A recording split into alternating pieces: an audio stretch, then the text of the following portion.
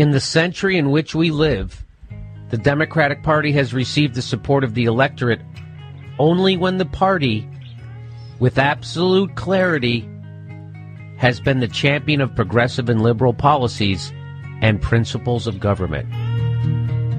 This program is made possible by the members and donors to the show. To support the work we do, get commercial-free versions of every episode, and occasional members-only bonus content, visit the Contribute tab at bestoftheleft.com. Now welcome to the award-winning Best of the Left podcast with clips today from The Zero Hour, Primary Concerns, The Trump Cast, The Benjamin Dixon Show, and The Jimmy Dore Show.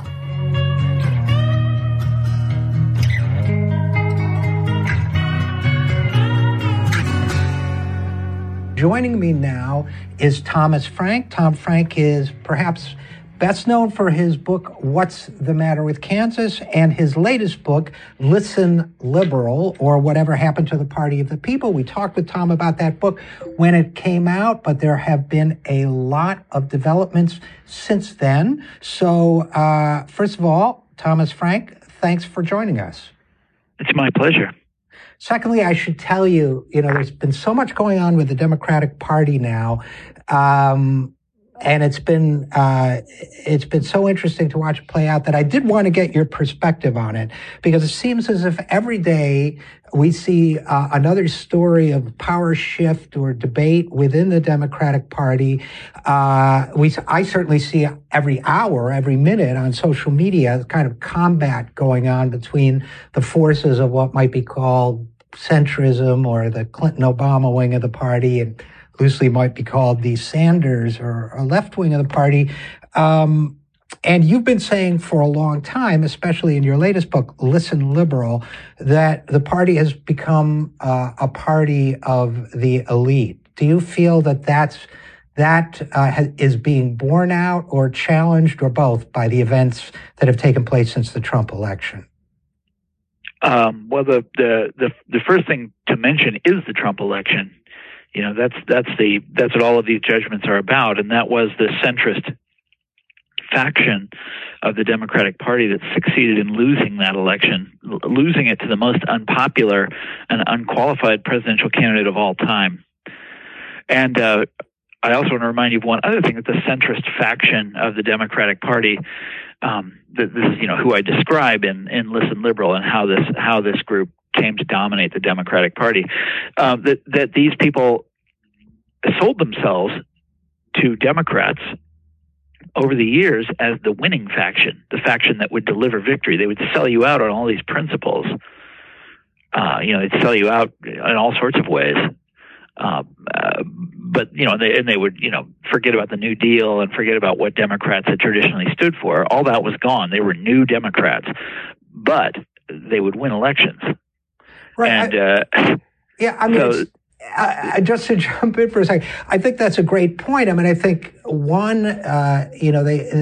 they always said, don't let the perfect be the enemy of the good. That was Bill Clinton's favorite line, meaning don't let your purism prevent you from winning. So, okay. I know. How about letting the bad be the enemy of the good? Right. I mean, with Bill Clinton, this is a guy, you remember you read Listen Liberal when it first came out. Right. I mean, now it's out in paperback, right? So now it's all affordable and everything. But a big part of Listen Liberal is concerned with the legacy of the Bill Clinton years. Right. And this guy, he basically accomplished the Reagan agenda. He got things done that the Republicans never dreamed of getting done. NAFTA was a Republican trade agreement that they couldn't pass through Congress. Welfare reform was a big Republican proposal. Bank deregulation. Republicans had wanted this forever, but Reagan couldn't get it done. Clinton got it done. In all three of these cases, and many more, like the balanced budget, telecom deregulation, he accomplished the conservative agenda. The mass incarceration bill in 2004 accomplished the conservative agenda in ways that the Republicans themselves could never have achieved. Now, whether that's, I don't know if that's making the good the enemy of, what did you say? The perfect. Right. That was Bill's. I mean, it's just a sophistry. It means nothing. I mean, right. If you look at what the guy actually did, it's lamentable. It's disastrous. No, that was his favorite line. Whenever somebody would say, "Gee, we really ought to fight for like helping people," we ought to not deregulate Wall Street. He would say, "Don't let the perfect be the enemy of the good." To which my answer was always, and vice versa too. I mean, don't always aim lower because you'll keep going lower. And as long as we're talking about accomplishing the Republican agenda, Thomas Frank, that leads to, in a sense, to the Affordable Care Act. And the fact that some of the core provisions of the Affordable Care Act were the Republican, originally proposed as Republican alternatives to, let's say, Medicare for All, or even Hillary Clinton's original proposal. And now, I want your thoughts on this, Tom, very much. Yes, well, that's entirely fair. The Affordable Care Act began as a Heritage Foundation, a counterproposal to health care in the early 90s. And then we saw it in Massachusetts as Romney Care. And then it, of course, gets passed into law by a Democratic Congress with a Democratic president, with almost every Republican in Congress opposing it, of course. And but you can see what I'm describing here when you look at the continuity from Bill Clinton to something like that. And that is that the Democrats really have become the Republicans of old, sort of like, well, I don't want to say Eisenhower Republicans because that's too liberal for them. But you look at Obama's other the big moments of President Obama's term in office, and they were all, I mean, one way of looking at them is to say they were half measures, or that he didn't go far enough. But another way of looking at them is just to say, well, he ruled like a Republican would, only like with Wall Street, where he didn't punish anybody, didn't roll back the bailouts, didn't do any of the things that a traditional Democrat would have done. But he also didn't do things that a traditional Republican would have done. A Republican, his predecessor, George W. Bush, actually prosecuted the guys at Enron. Right. I was just going to say Obama didn't do that. George Bush's dad prosecuted thousands of bankers during the S&L fiasco. Obama didn't do that. He wasn't even as tough as a Republican, let alone, a Franklin Roosevelt sort of figure. And then you have Tom Frank. Then you have what I think is an interesting kind of like final era, final act plot twist, like when the hand comes out of the grave in the final scene. When it comes to the Affordable Care Act, which is when the Republicans decide to, quote unquote, repeal and replace, what they really came up with now, it didn't pass, but the so-called Trump Care bill that they're about to take another attempt at was really different from the Affordable Care Act in certain ways, as certainly worse, but it contains some of the same political philosophy, tax breaks for this, and a certain amount of benefit tweaking. So it almost seemed to me a difference in degree, but not a fundamental philosophical difference. After all of that, I know. Well, and Trump and the Republicans have been railing against it since the day it was passed, and then he gets into office and he's like, hey, this isn't so bad. Once it's all explained to him, but that's so typical of Trump, that he didn't really understand, so many of the things he was campaigning on. He had no idea what he was even talking about. Yeah, very typical. It's also really depressing, but the guy, one more little twist for you. He succeeded in defeating Hillary Clinton in many ways by using old school Democratic language, faking the Franklin Roosevelt language, pretending to care about what he called the forgotten, the forgotten man and the forgotten woman, pretending to be on the side of hard-bitten workers in the deindustrialized zones. He pretended to be an old school Democrat, and people found that more attractive in a lot of ways than what Hillary was offering. Which included going to West Virginia and saying those coal jobs aren't coming back. Yeah, they're not coming back. Yeah, sorry. And by the way, when she did that, also condemning the sort of intelligentsia of the Democratic Party to have to try to come up with an explanation for that for the next 4 years, and turn that into the party's reason for existence, because we understand things like that coal is going away, and we know all about automation and this sort of thing, and everybody else doesn't. It's just so ugly what has happened. Yeah, and I want to talk about, there are two areas I want to make sure we have time to get into. Thomas Frank, author of Listen Liberal, which is now out in paperback. One of them, because I don't have a therapist anymore, okay, so I have to talk to you about these things. One is, and you just touched on it, the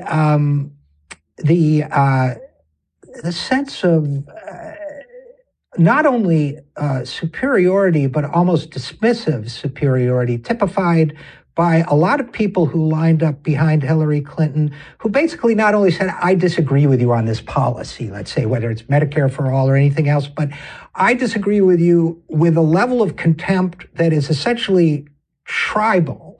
That is, I disagree with it. Paul Krugman, for example, wrote a piece about Gerald Friedman, an economist at the University of Massachusetts, who wrote an analysis of Bernie Sanders' economic agenda that said it would cause substantial growth. Now, that's classic Keynesian interpretation of what Bernie would do. I remember this dispute, Yeah. Jerry Friedman, who says he supported Hillary Clinton and said it at the time, Krugman and others responded with this. Krugman was saying, let's say you're an economist at a nowhere university, and I'm paraphrasing, but not by much, and nobody knows you and nobody cares about you, then in order to desperately get into the inner circle, you'll say or do anything. I mean, didn't it attack him in the most ad hominem way, the most vicious way? But wait, that's not for Krugman. That's I shouldn't say for Krugman. For a lot of professional economists, that is how you attack someone. This is. Do you remember the thesis of Listen Liberals that the Democrats, the inner circle of the Democratic Party, the people who run the Democratic Party are advanced members of the professional class. These are highly educated, white-collar professionals, and they have internalized the logic, the sort of the way of thinking, the way of understanding the world of the professional class, and that's what you see in the Democratic Party. You got Hillary Clinton running as a resume candidate, supposed to be the most qualified candidate of all time. That's her selling point. People don't care about that, but that's how they tried to sell her. And here's Krugman basically drawing the perimeters of professional acceptability in his newspaper column. This is what professions do. So I spent a lot of my life in academia. You probably don't know this, but I got a PhD in history, and at the University of Chicago, I used to spend a lot of time around these kind of people. And this is how professions work, especially academic professions, is with defining who's in and defining who's out. The only thing that's interesting about it is that Krugman is doing it in a newspaper column, supposedly written for the general public. Like, why the general public would give a damn about any of that, I don't know. But because academics do this sort of thing in private and in academic journals all the time. Well, what's interesting about that, Tom, that's a great observation. But what's especially interesting about it in the field of economics, which claims to be a science, is that being right is not what gets you expelled or prevents your advancement. It's how close you are to the center. Yes, it's are you inside the parameters of the acceptable, or are you not? Are you part of the in group, or are you not? There's one of the essays that I relied upon when I was writing Listen Liberal is by James K. Galbraith, who's the son of John Kenneth Galbraith. And it's an analysis of how professional economics works and how this discipline manages to define who is, an acceptable expert and who is not, even when the acceptable experts, according to their definition, are constantly wrong. And predict things that never happen and don't see coming all sorts of things that do happen and are, wrong about the real world in all sorts of ways. And yet they manage to control, this the sort of whatever you'd call it, all the legitimacy that goes with being a professional economist. And they define this is a pretty big deal of legitimacy. This is a very big deal, and so he's wondering how they do this, and it's exactly what you just described. It's defining defining the limits of the acceptable, defining certain people out. And language determines the limits of the acceptable. I was working for Bernie Sanders during the primary, and everybody was outraged when he would talk about policy A or policy B, and he would say, well, I just think you got to break up the big banks. And they would say, oh, yeah, it's not that simple, Bernie, in this condescending voice. But that's the same thing. Contend, it's in groups. It's in groups.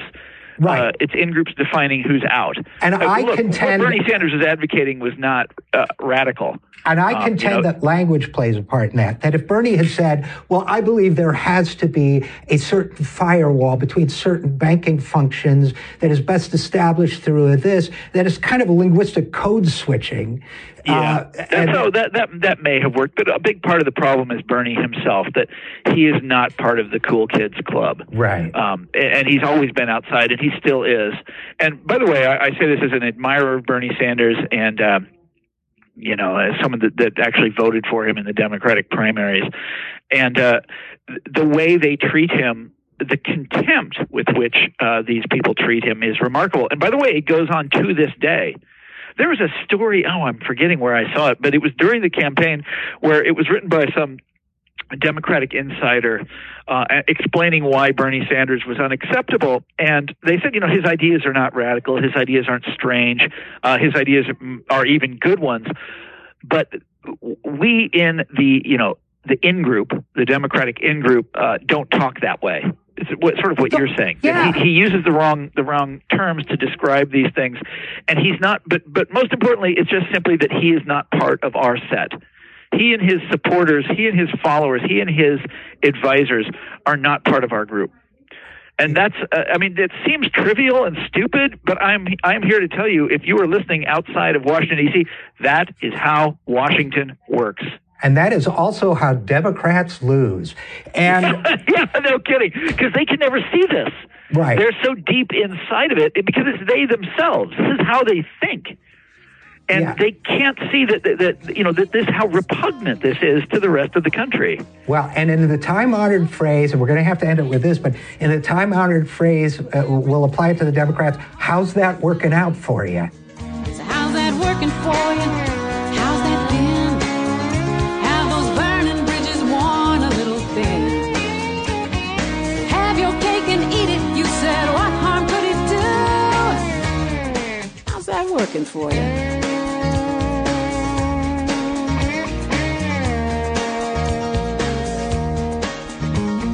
I see Democrats struggling very awkwardly to like unify the more populist wing, younger wing of the party, basically, and the more establishment wing of the party.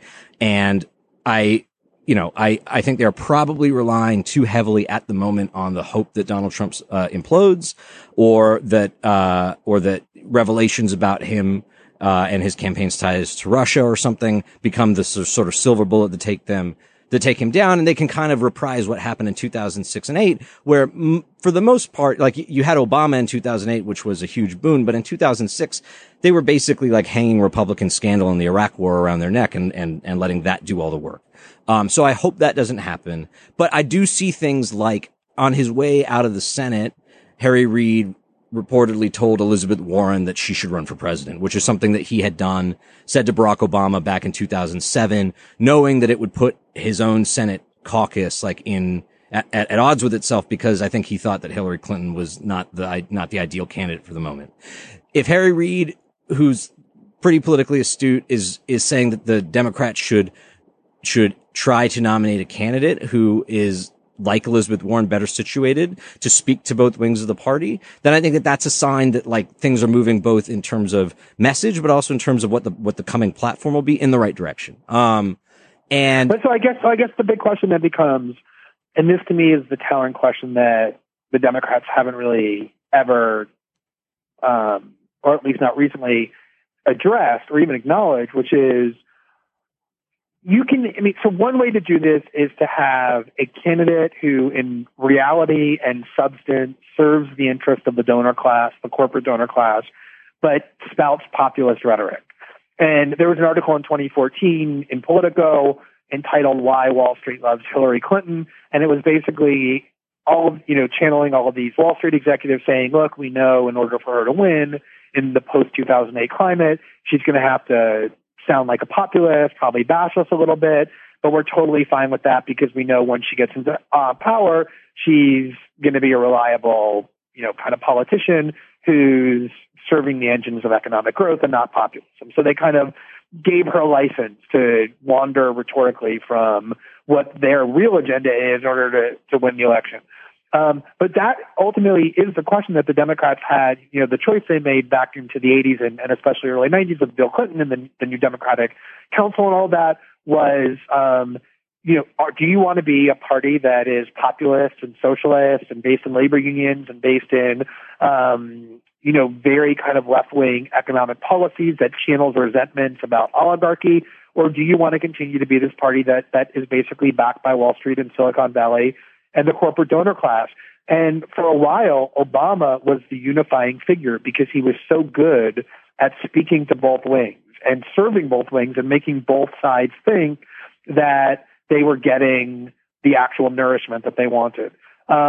But I think that, he's a very singular figure, and especially the 2016 election brought into sharp relief because you had these two very distinct candidates that you actually have to make a choice. That I don't think that anyone's going to be satisfied any longer with kind of rhetorical placating. And so I do think there's a really fundamental question about what the Democratic Party is going to be. And I think, it needs to be resolved. And the people who run the Democratic Party, who are in charge of the Democratic Party, want to continue to adhere to the way that it's been constituted because that's who funds them, is service of the donor class. And I think until that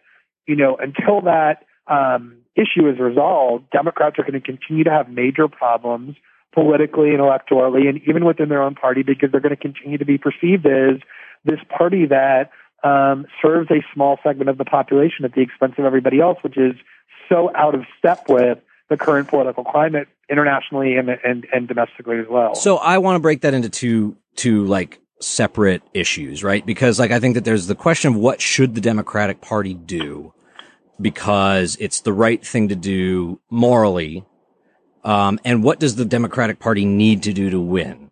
Which I think is a question we don't know the answer to. I think if Cory Booker is the nominee in 2020 or somebody like him or had been the nominee in 2016, just by virtue of being a slightly better candidate than Hillary Clinton, probably would have won and may well win in the next election. Now, that would be a sign that Democrats didn't really take much substantively away from the 2016 election, but that doesn't necessarily mean that they'd be destined to lose it, right? And I think that a lot of the post-election, criticism of the Democratic Party is sort of built on a foundation of confirmation bias, right? Where people who have actually basically my set of policy views, but are very adamant about making those the core things that Democrats go after were relieved in a sense that Hillary Clinton lost because it created a structure in which they could say the way for Democrats to win, having just suffered this defeat, is to move in my direction.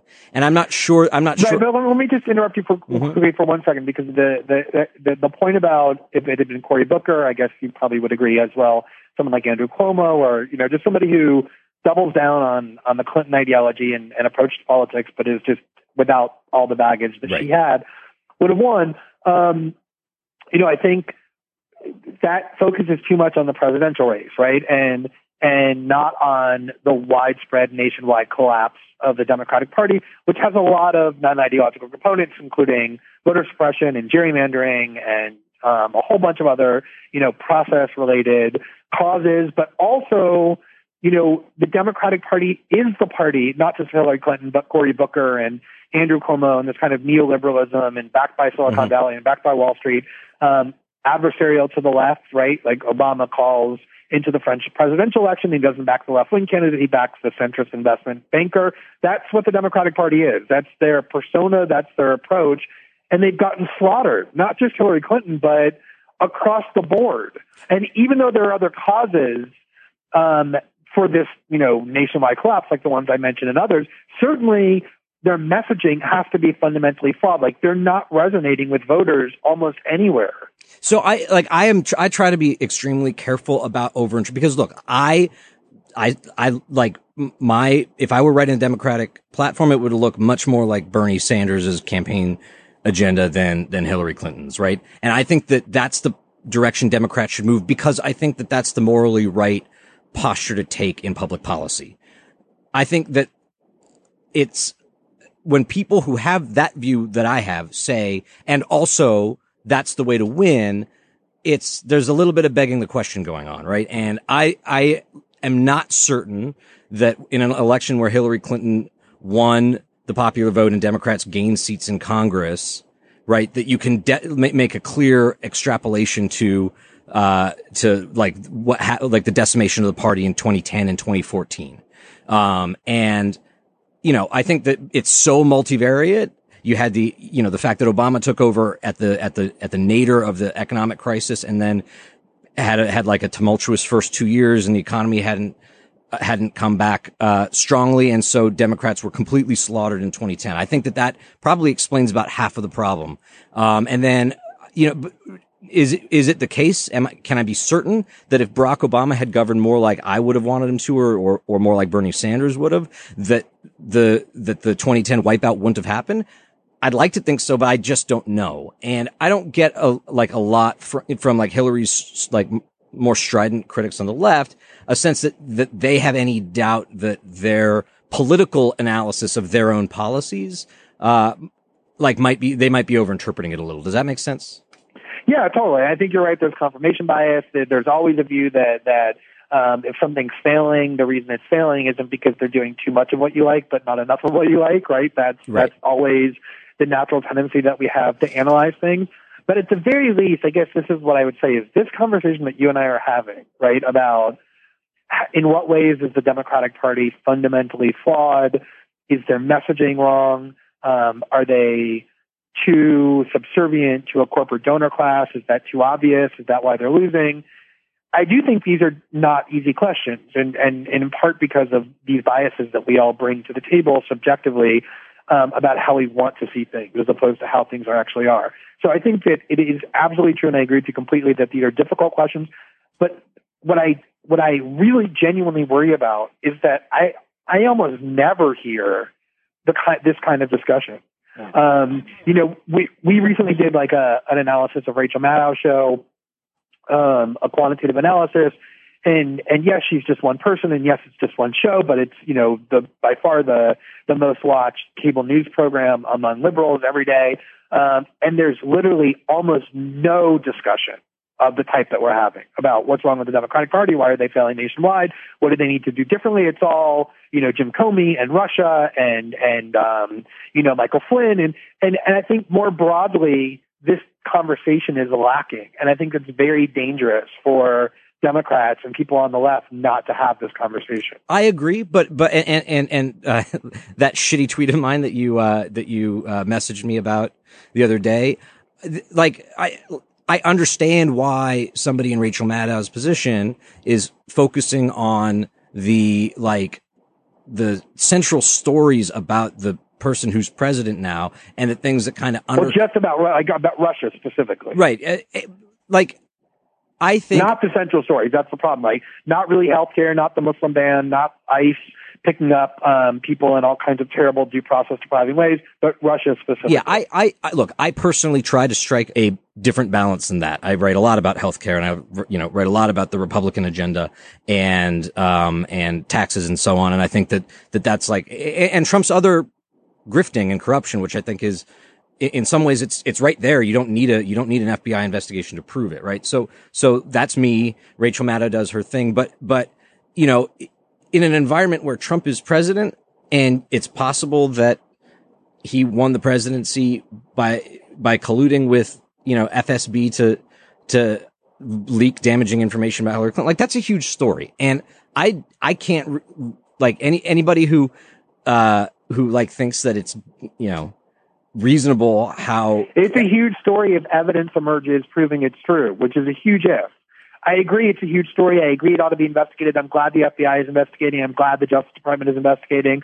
They just confirmed the Deputy Attorney General, who will serve under Jeff Sessions, who recused himself, so he will now be empowered to conduct that investigation. Both Senate Intelligence Committees in the House and the Senate are investigating. The Democrats on the Senate Intelligence Committee are telling everybody it's a real investigation, even the Republicans are committed to it. The House one is a joke. So there are real investigations, and there will, if there's evidence of collusion, it will emerge. But I think that, and this is the problem, is it's easy for Democrats to sit around talking about all the ways Trump is horrible. And of course it's important. Trump is actually the president, and that's a legitimate topic. It's a necessary topic of conversation. The problem is that unless the Democrats figure out a way to move voters, to reach voters, to convince voters that they understand their lives and are able to make their lives better, until that happens, it doesn't matter how bad Trump is. If the Democrats have nothing better to offer and don't fix themselves, they're going to continue to lose. So I'm not... Yes, they may win in 2018 because Trump implodes, or there's a silver bullet, or just the natural cycle of politics is that the president's party fails in the midterms. Democrats might be really energized. All that might happen, but like anything midterm or long term, in terms of opposing this kind of revanchist white nationalism and extreme, kind of isolationism and uber nationalism of the Trump movement, anti-immigration, anti-free trade, all of that, none of that is going to, you have to have an answer to that, like a programmatic political answer that is real and that appeals to people, and the Democrats don't have that.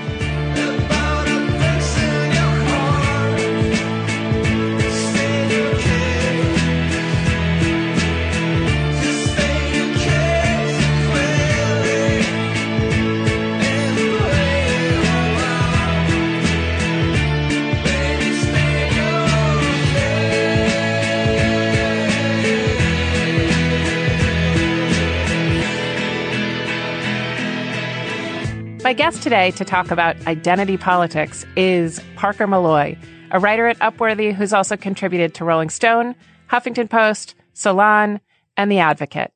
She's a frequent and incisive contributor also to that sprawling collaborative magazine known as Twitter. Welcome, Parker. It's really good to be here. Thanks for having me on. So I want to just blunder right into a delicate matter, which is the question of, did the LGBTQ conversations during the election and on the left cost Hillary the election? No. In a word, no. One thing that I find kind of interesting about the conversation that, we saw in the wake of the election, there were these editorials that were popping up in, New York Times and, other places that were talking about how we need to abandon identity politics and we need to abandon social issues and these things as though these are, small boutique type issues. But the truth is that, LGBT issues weren't really discussed a lot during the campaign. I mean, it's not as though Hillary Clinton went out and did an hour-long rally where she talked about nothing but bathrooms. Like, that didn't happen. She went out and she talked about jobs and she ran ads talking about these things. And maybe the issue was focusing too much on Trump as a destructive force on his own, and not on her policy positions. But I don't think there's any real evidence that it had anything to do with, talking about LGBT issues or race. Or identity politics, simply identity politics. So, but this is clearly a case made, the way that you see the case made by Trumpites is, as someone said on my Facebook page, better Trump bring nuclear winter than that we get more initials in LGBTQ. And I just thought, really, well, I hope that it is a great relief and comfort to you that the initials seem to be capped at 5 or 4 in LGBTQ, because I don't know how that's going to help in the bomb shelter, but it must mean something. Certainly, Trumpites were furious and loved to evoke as part of their snowflake rhetoric this absolute contempt for identity politics, especially around not race so much as sexuality and gender.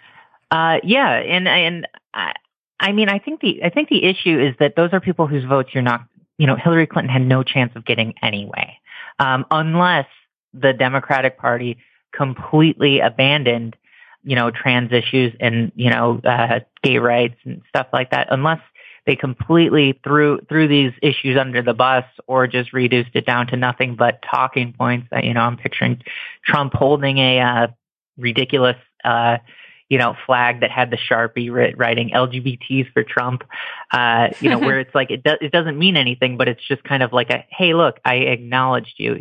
There were so many of those posts where it was like during Trump's acceptance speech at the convention when he said LGBTQ, he kind of stumbled on that, but there were posts that came out in the days that followed that were asking essentially, okay, well, hey, he acknowledged you. Isn't that good enough?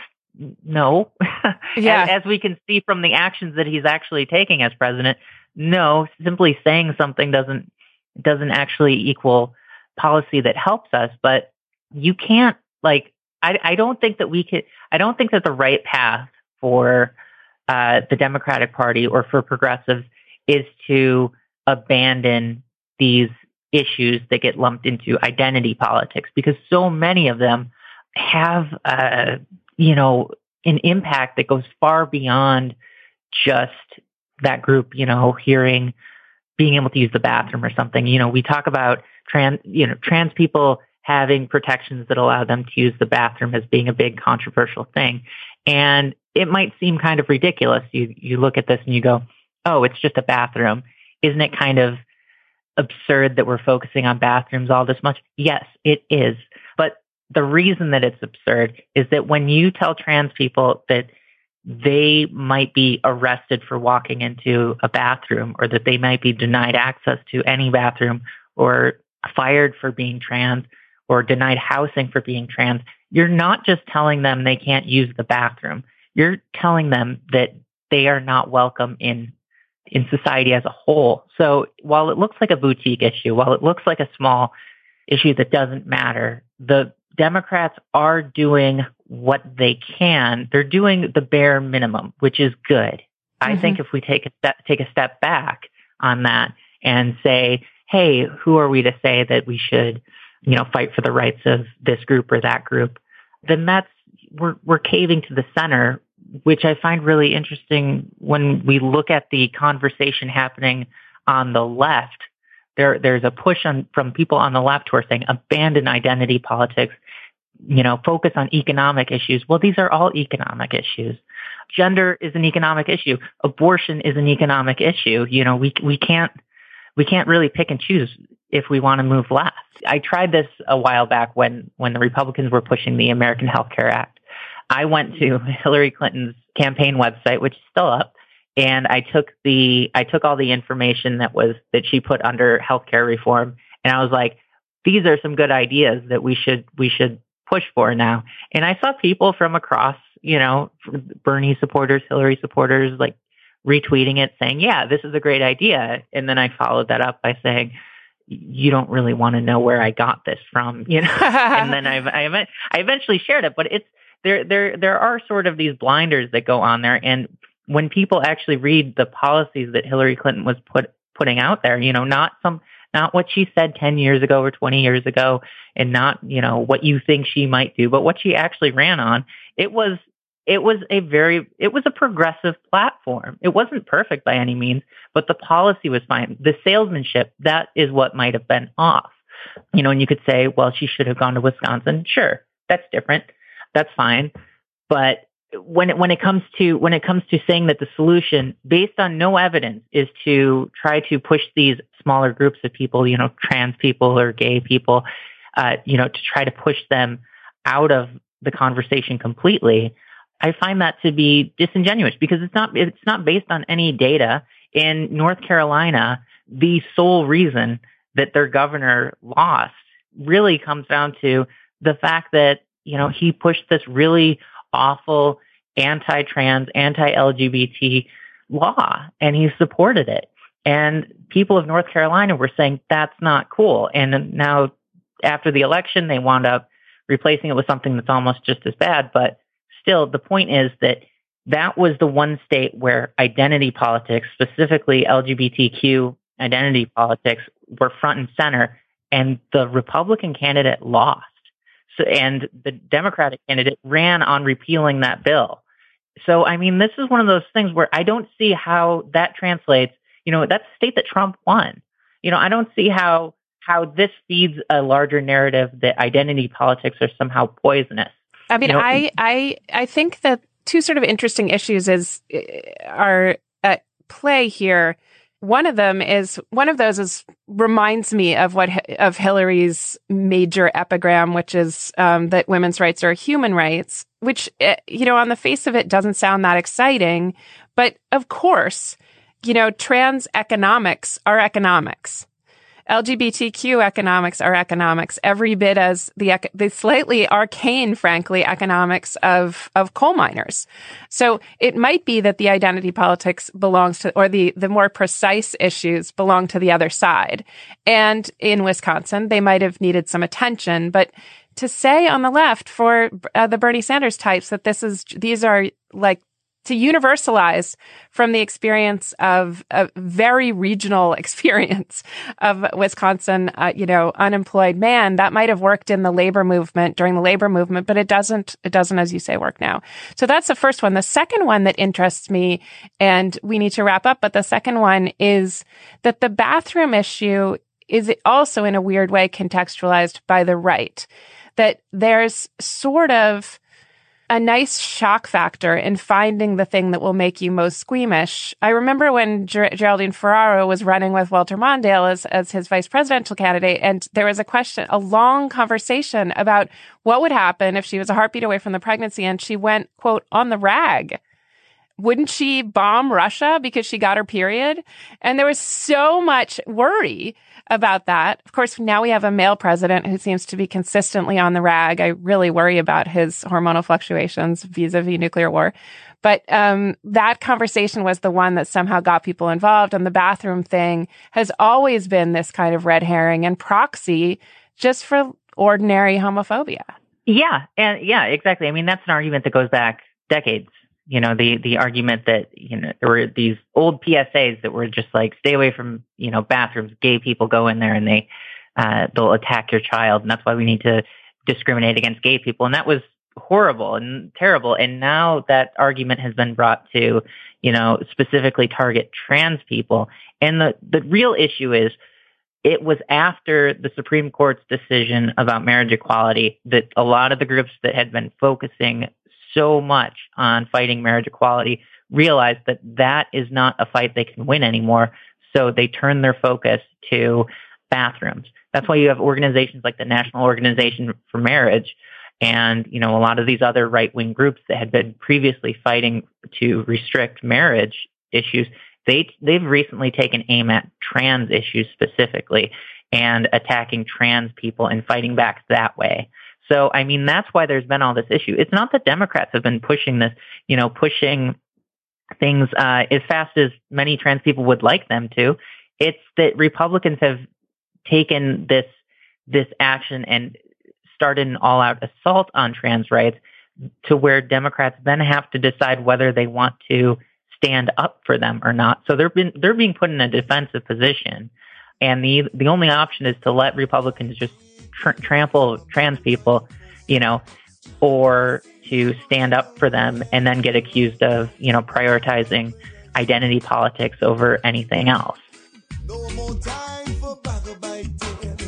No more time for criticizing. You're as strong as you're weak as a link. Together we stand hand in hand. No matter what your color be, we are all humanity.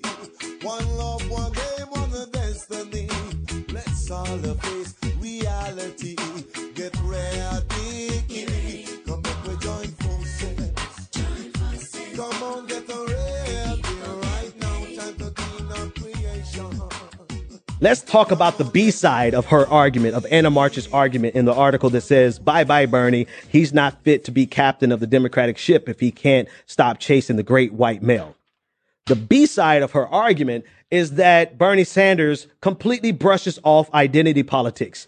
And she said that in regards to economic populism and what we are, this is directly from her article. She says, quote, economic populism and what are commonly erroneously and dismissively referred to as social issues, such as reproductive rights, immigration reform, and civil rights for people of color, those who have disabilities and people of all faith, are indivisible. Sanders routinely demonstrates his own lack of progressive values by dividing them. And I just want to highlight the comment that I put here. You're not going to be able to see it, but that's bullshit, Anna. Bullshit. Bernie Sanders has routinely. Why the hell do we even have to have this conversation anymore? The primaries are over. The election is over. Donald Trump is the president. Why are you even bringing this up? I love it when people say progressives need to move on. I would be glad to never have this conversation again, but you have neoliberal shills who can't help but to put out this crap on a regular basis, week in and week out. I would love to never have to relitigate the 2016 primaries or elections ever again. But if people keep putting out things that are disingenuous, hypocritical, and factually untrue, and logically untrue, or logically inconsistent, then I have no choice but to respond. So here's her second. This is her second argument, that Bernie Sanders divides economics from identity. Now, I don't have to give this caveat, but I will.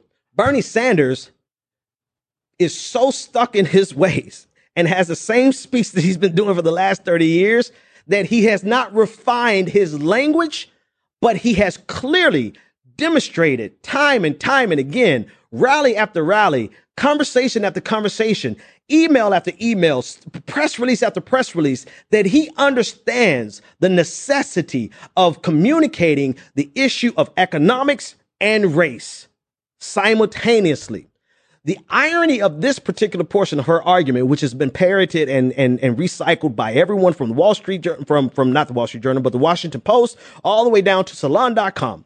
The problem with it is that the irony, rather, is that these are the very people who do not want us to talk about the intersection of economics and race. They want us to talk about race. They want us to talk about identity. They want us to talk about all those things. But the minute we decide to talk about economics, we're talking about issues that are not important to race. Case in point, Hillary Clinton in the election saying, if we break up all the banks today, will that fix racism? First of all, this is fallacious at best, right? But a humongous red herring to deflect and to move the conversation off the original target. However, it misses. It's two things simultaneously. It misses the inherent connection, the interconnectivity between race and economics that exists in the United States from the inception of this country. That's number one. But number two, it's an intentional deflection to keep us from ever talking about the intersectionality of economics and the way that economics plays in every bit of racism that we've had in the United States from the beginning, the way economics plays into the decision to have an abortion or not. The reason that people, one of the number one reasons, according to the Guttmacher Institute, that women get abortions, and it blew me away, was because just economics, they can't afford it. It's not because there's some type of, and this is ridiculous coming from Republican talking points, that there's just some type of, debauchery and irresponsible women. Sometimes these are married women who cannot afford to have a child. And so they seek after an abortion. So even on the issue of a woman's right to choose, economics plays a tremendous part in it. And this is the factor that has been missing from the conversation for so long. We will talk about race, but we will not talk about how race is inextricably tied to economics in the United States. We'll talk about abortion rights, but we will not talk about the fact that the number one reason, according to the Guttmacher Institute, that women get abortion is because of economic instability.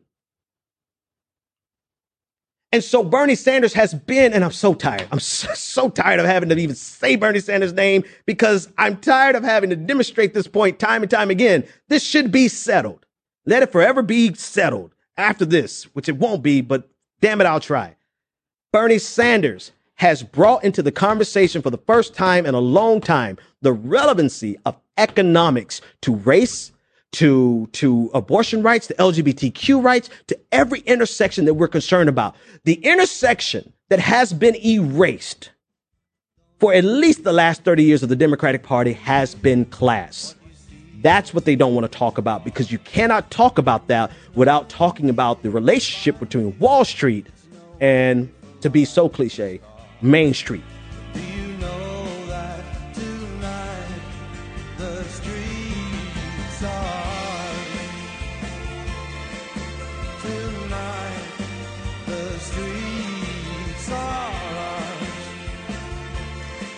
And these lights in our hearts, they tell no lies.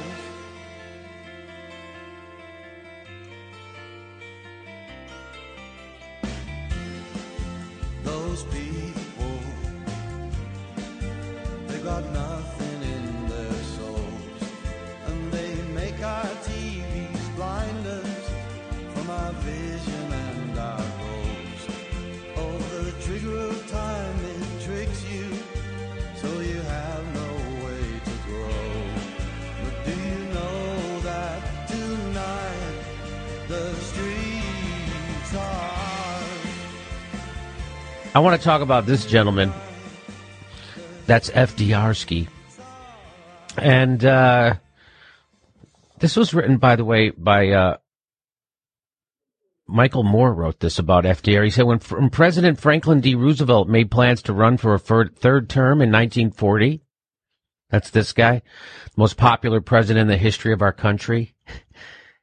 He brought us Social Security, the New Deal, put money in the pockets of workers, saved capitalism. Pie in the sky guy. Pie in the sky. And they elected him president until he died. That's what happens when you legislate with the people in mind instead of the donor class in mind. So, so when he was deciding to run for a third term, he wanted to drop his vice president, which is a guy named John Nance Garner, because his vice president was too conservative and was working against him.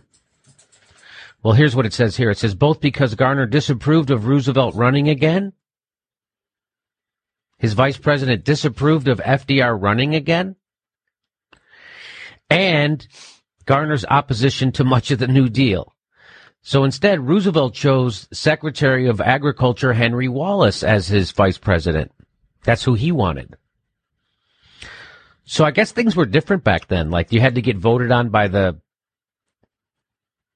delegates, right? You couldn't just pick your vice president. They had to, like, okay it. That's what it seems like to me back then, Ski, because look what happened.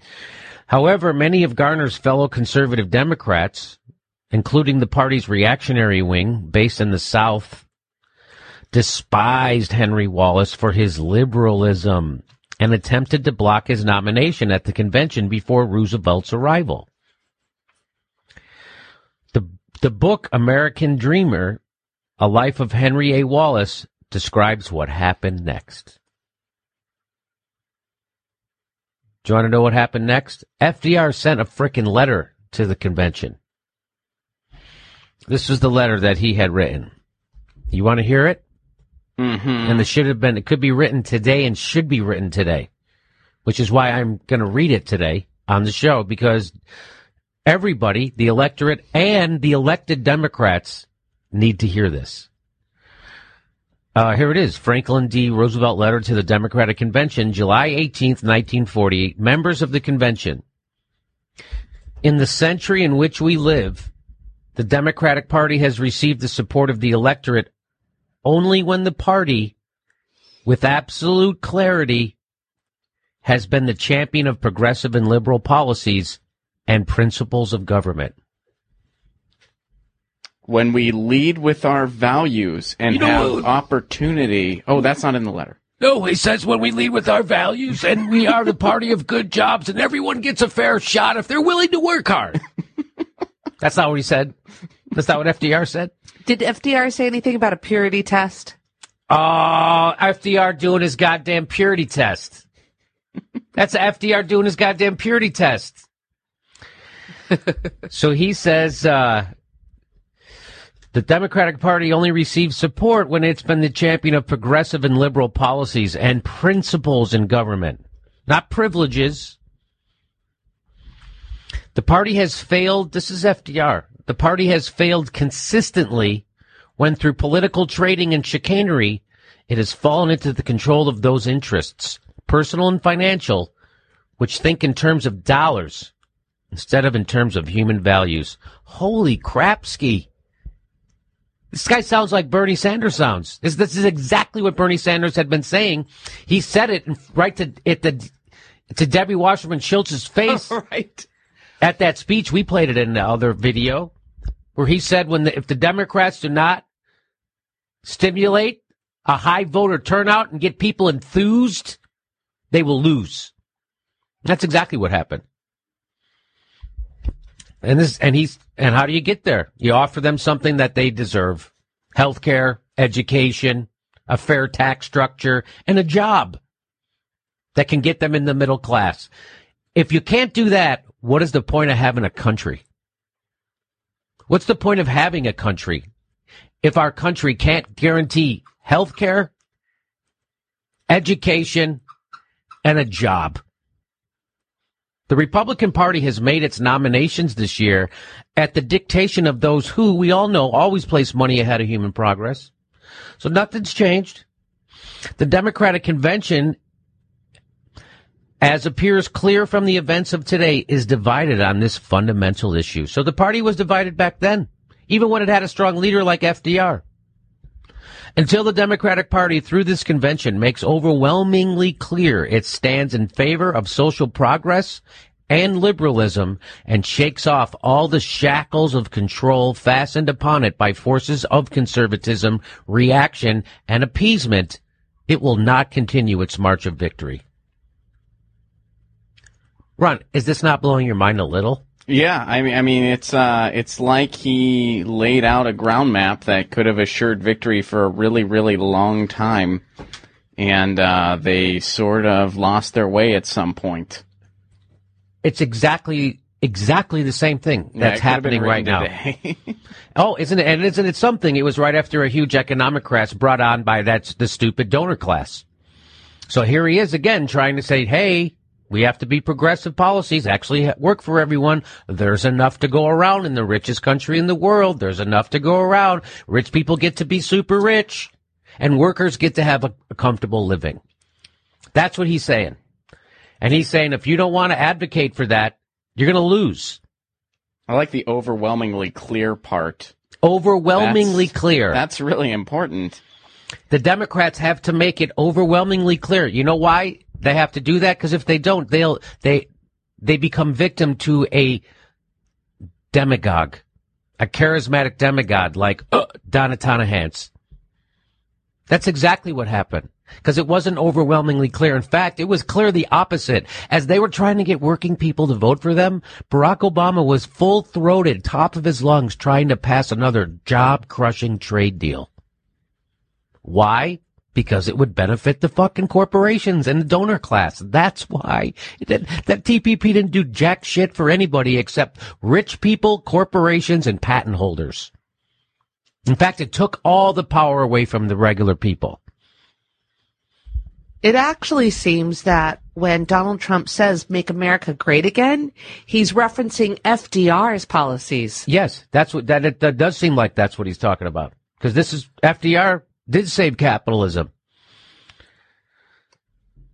It is without question that certain political influences pledged to reaction in domestic affairs and to appeasement in foreign affairs have been busily engaged behind the scenes in the promotion of discord since this convention convened.